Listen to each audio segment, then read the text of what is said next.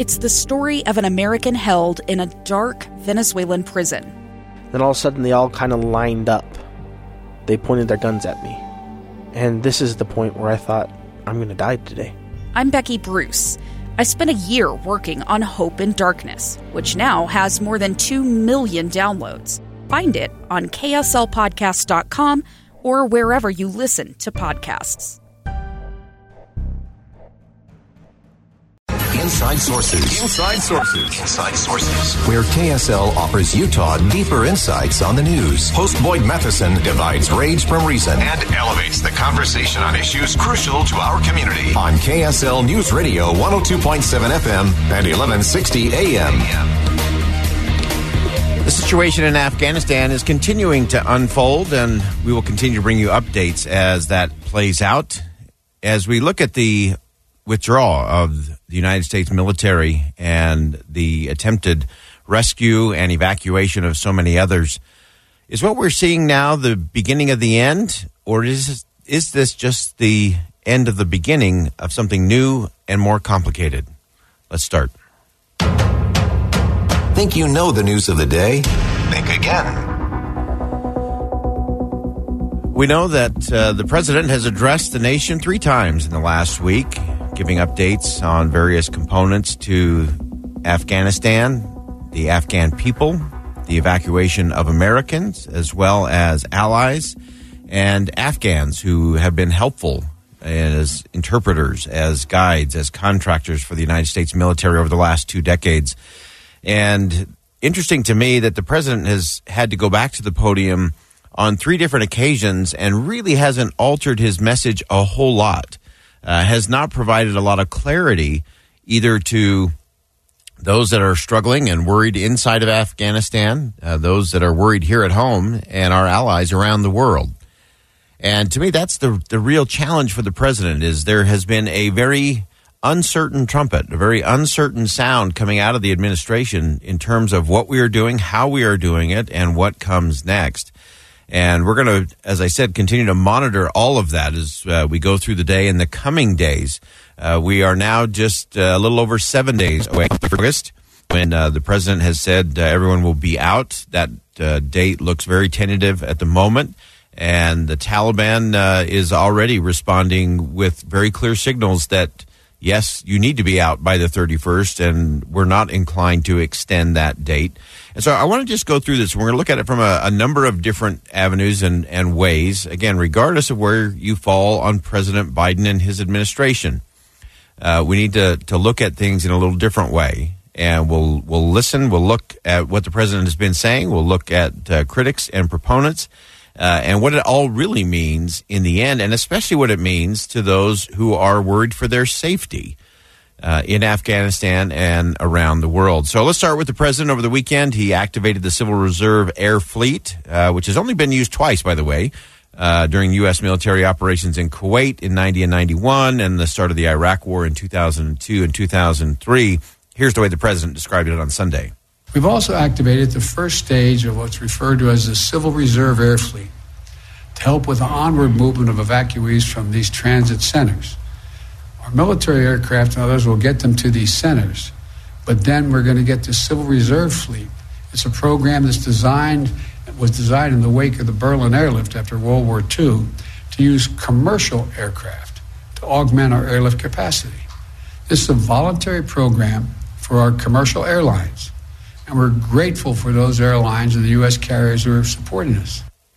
So important to note, these airlines will not be flying into Kabul. They'll be flying to Qatar and to other places where these evacuees will be processed, vetted, and then taken on to other places around the world, including the United States. And so that's going to be an interesting thing to watch as the days progress. What is the role of that Civil Reserve Air Fleet, and how does that play out? The president also said that they know that terrorists may seek to attack the crowds outside of Kabul. Again, here's what the president said yesterday. The security environment is changing rapidly. There are civilians crowded at the airport, although we've cleared thousands of them. We know that terrorists may seek to exploit the situation and target innocent Afghans or American troops. They're maintaining constant vigilance. We're maintaining the constant business, to monitor and disrupt threats from any source, including the likely source being ISIS-K, the Afghan affiliate referred to as ISIS-K. But we're under no illusions about the threat. So, again, the president is not given a lot of clarity. It's been fascinating to me to see how often the president has been contradicted by either Antony Blinken, Secretary of State, or by Defense Secretary Austin. And they seem to be, they can't quite get on the same page in terms of what is happening, what's happening in and around the airport. We know there were reports over the weekend that 7 people had been trampled outside of the airport there in Kabul, just the crush of the crowd, including a 2-year-old child that were just stampeded over the weekend as the chaos continues to happen outside of the gates to the Kabul airport. Now, the president went on to talk about if they would be able to extend that August 31st deadline. And again, not a lot of certainty in the president, no clear signals to people inside Afghanistan or outside. There's discussions going on among us in the military about extending. Our hope is we will not have to extend, but there are going to be discussions, I suspect, on how far along we are in the process. And the president went on to say that China, Russia, they want us to stay in Afghanistan. Again, this was a very convoluted message that came out on Sunday.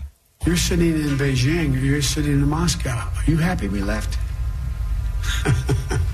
They'd love nothing better for us to continue to be bogged down there, totally occupied with what's going on. So the idea, I think that history is going to record, this was the logical, rational, and right decision to make. So the challenge with the president saying, hey, history's going to play this out that I was right, that's fine. That's actually a good confident statement. It's the most confident statement the president has made over the course of the last week.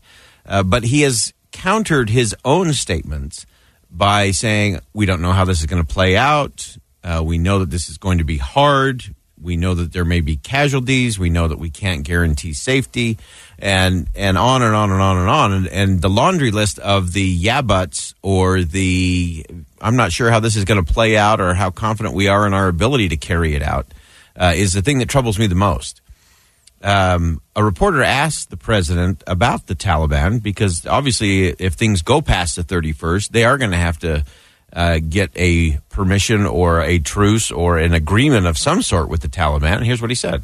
On the question of the Taliban, though, do you trust them now that you have to negotiate with them? I don't trust anybody, including you. I love you. But, there's not a lot of people I trust. A very interesting statement that he loved this particular member of the press, but didn't trust them. And I think that is going to be part of the challenge coming up for the administration, is navigating very complicated surroundings and environment, a lot of information coming in. The one thing that seems to be the hardest thing for this administration is pace. They haven't been able to keep pace with the information coming in, their ability to orient around what they take in, make decisions, and then act decisively, and then do it again and do it again.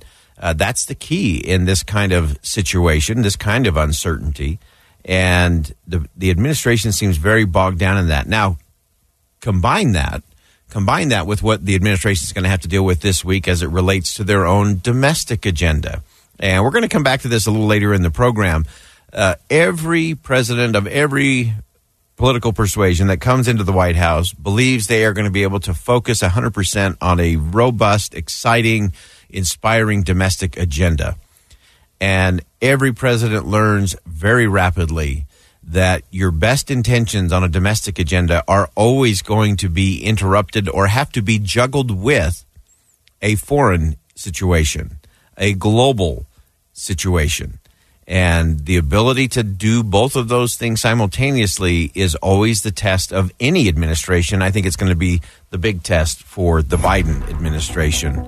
So lots of information coming in. We're watching Pentagon's giving their briefing as we speak.